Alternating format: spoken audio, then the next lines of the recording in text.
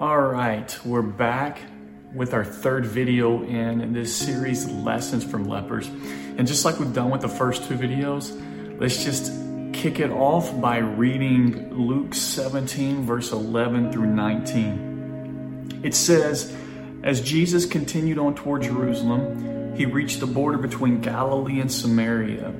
And as he entered a village there, 10 men with leprosy stood at a distance, crying out, Jesus, Master, have mercy on us. He looked at them and said, go show yourselves to the priests. And as they went, they were cleansed of their leprosy.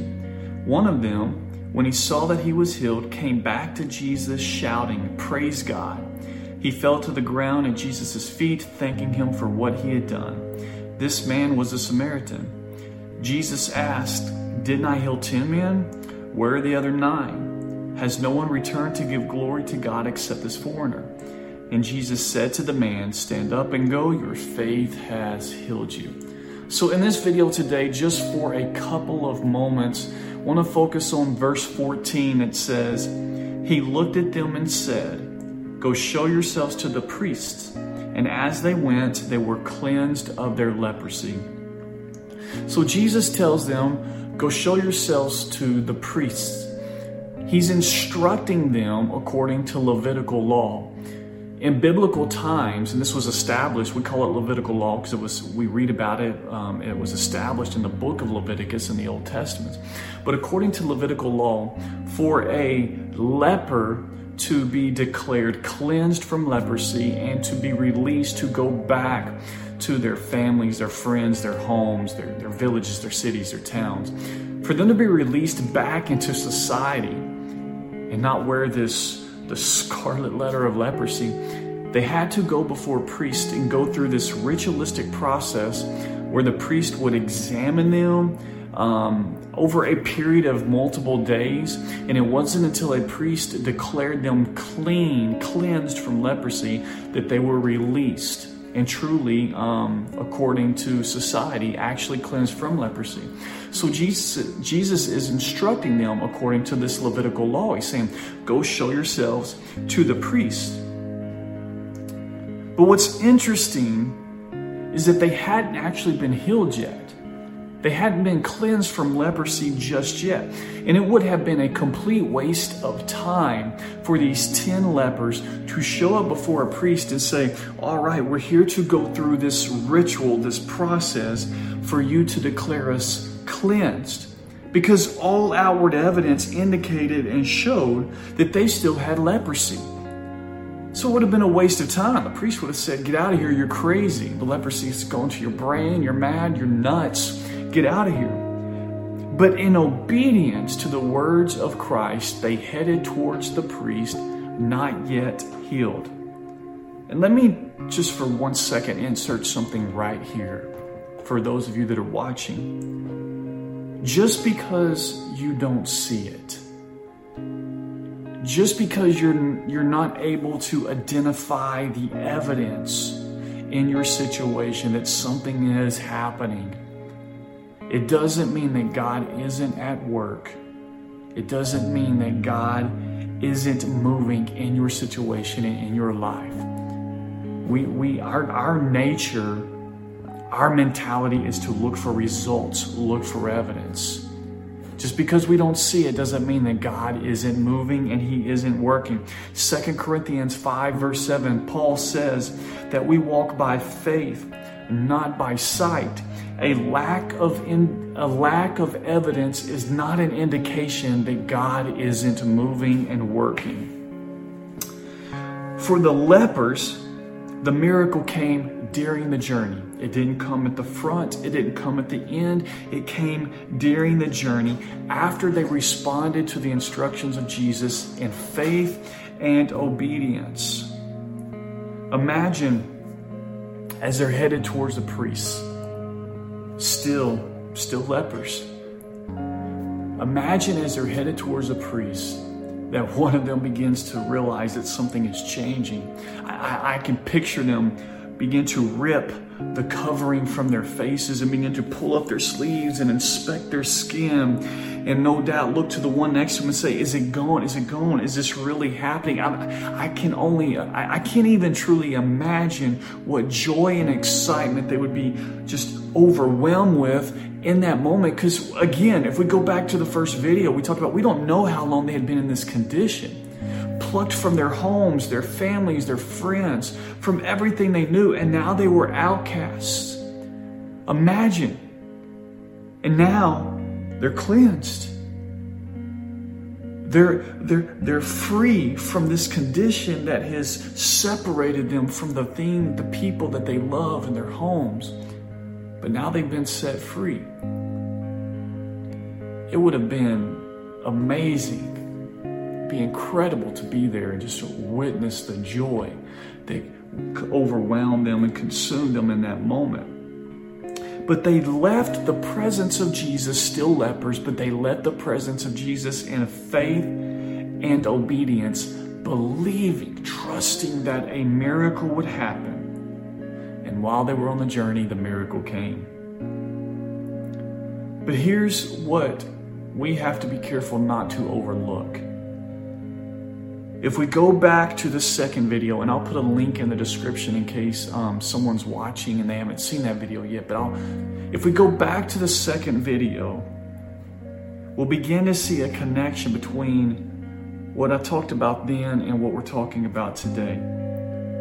In the second video, I talked about how these 10 lepers had to move past the distractions, move past the obstacles, to get to the presence of Jesus, to get into his presence. But we also talked about how they perceived Jesus as master.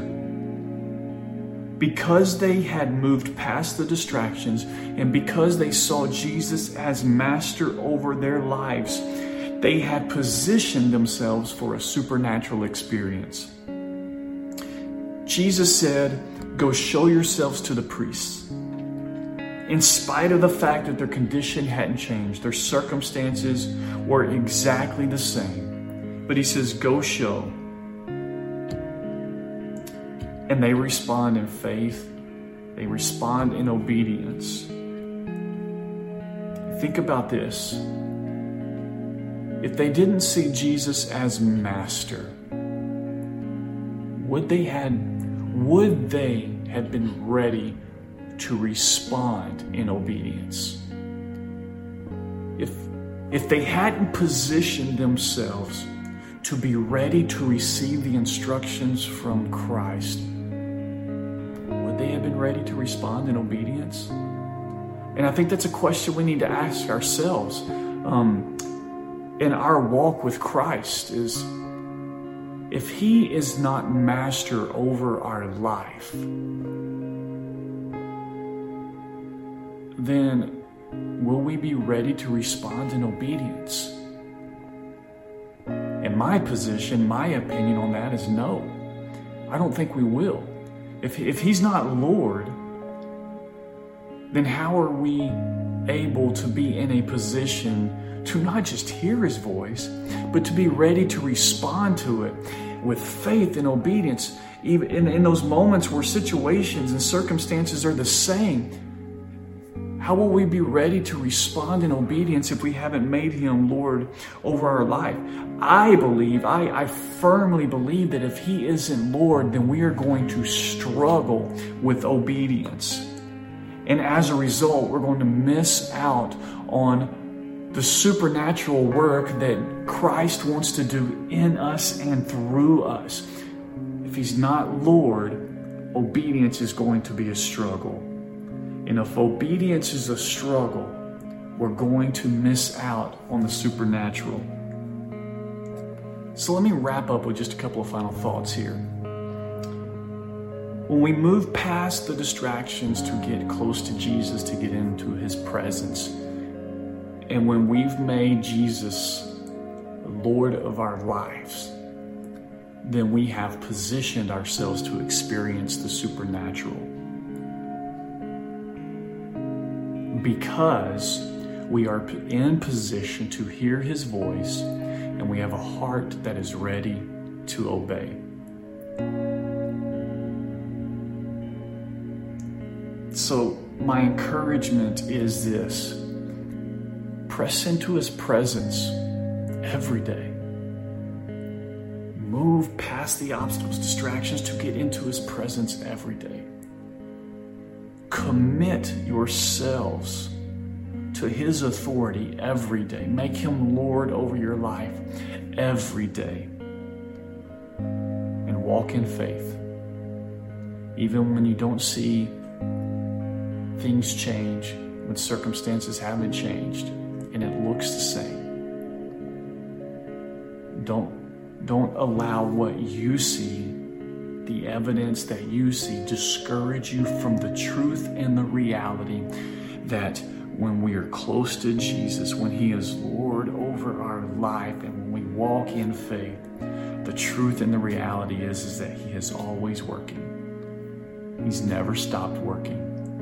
He's working all things out for good, for those who love Christ and are called according to his purpose. I believe that's in Romans chapter 8. So be encouraged. Walk in faith. Christ isn't finished. He's not through working in your life and in your situation.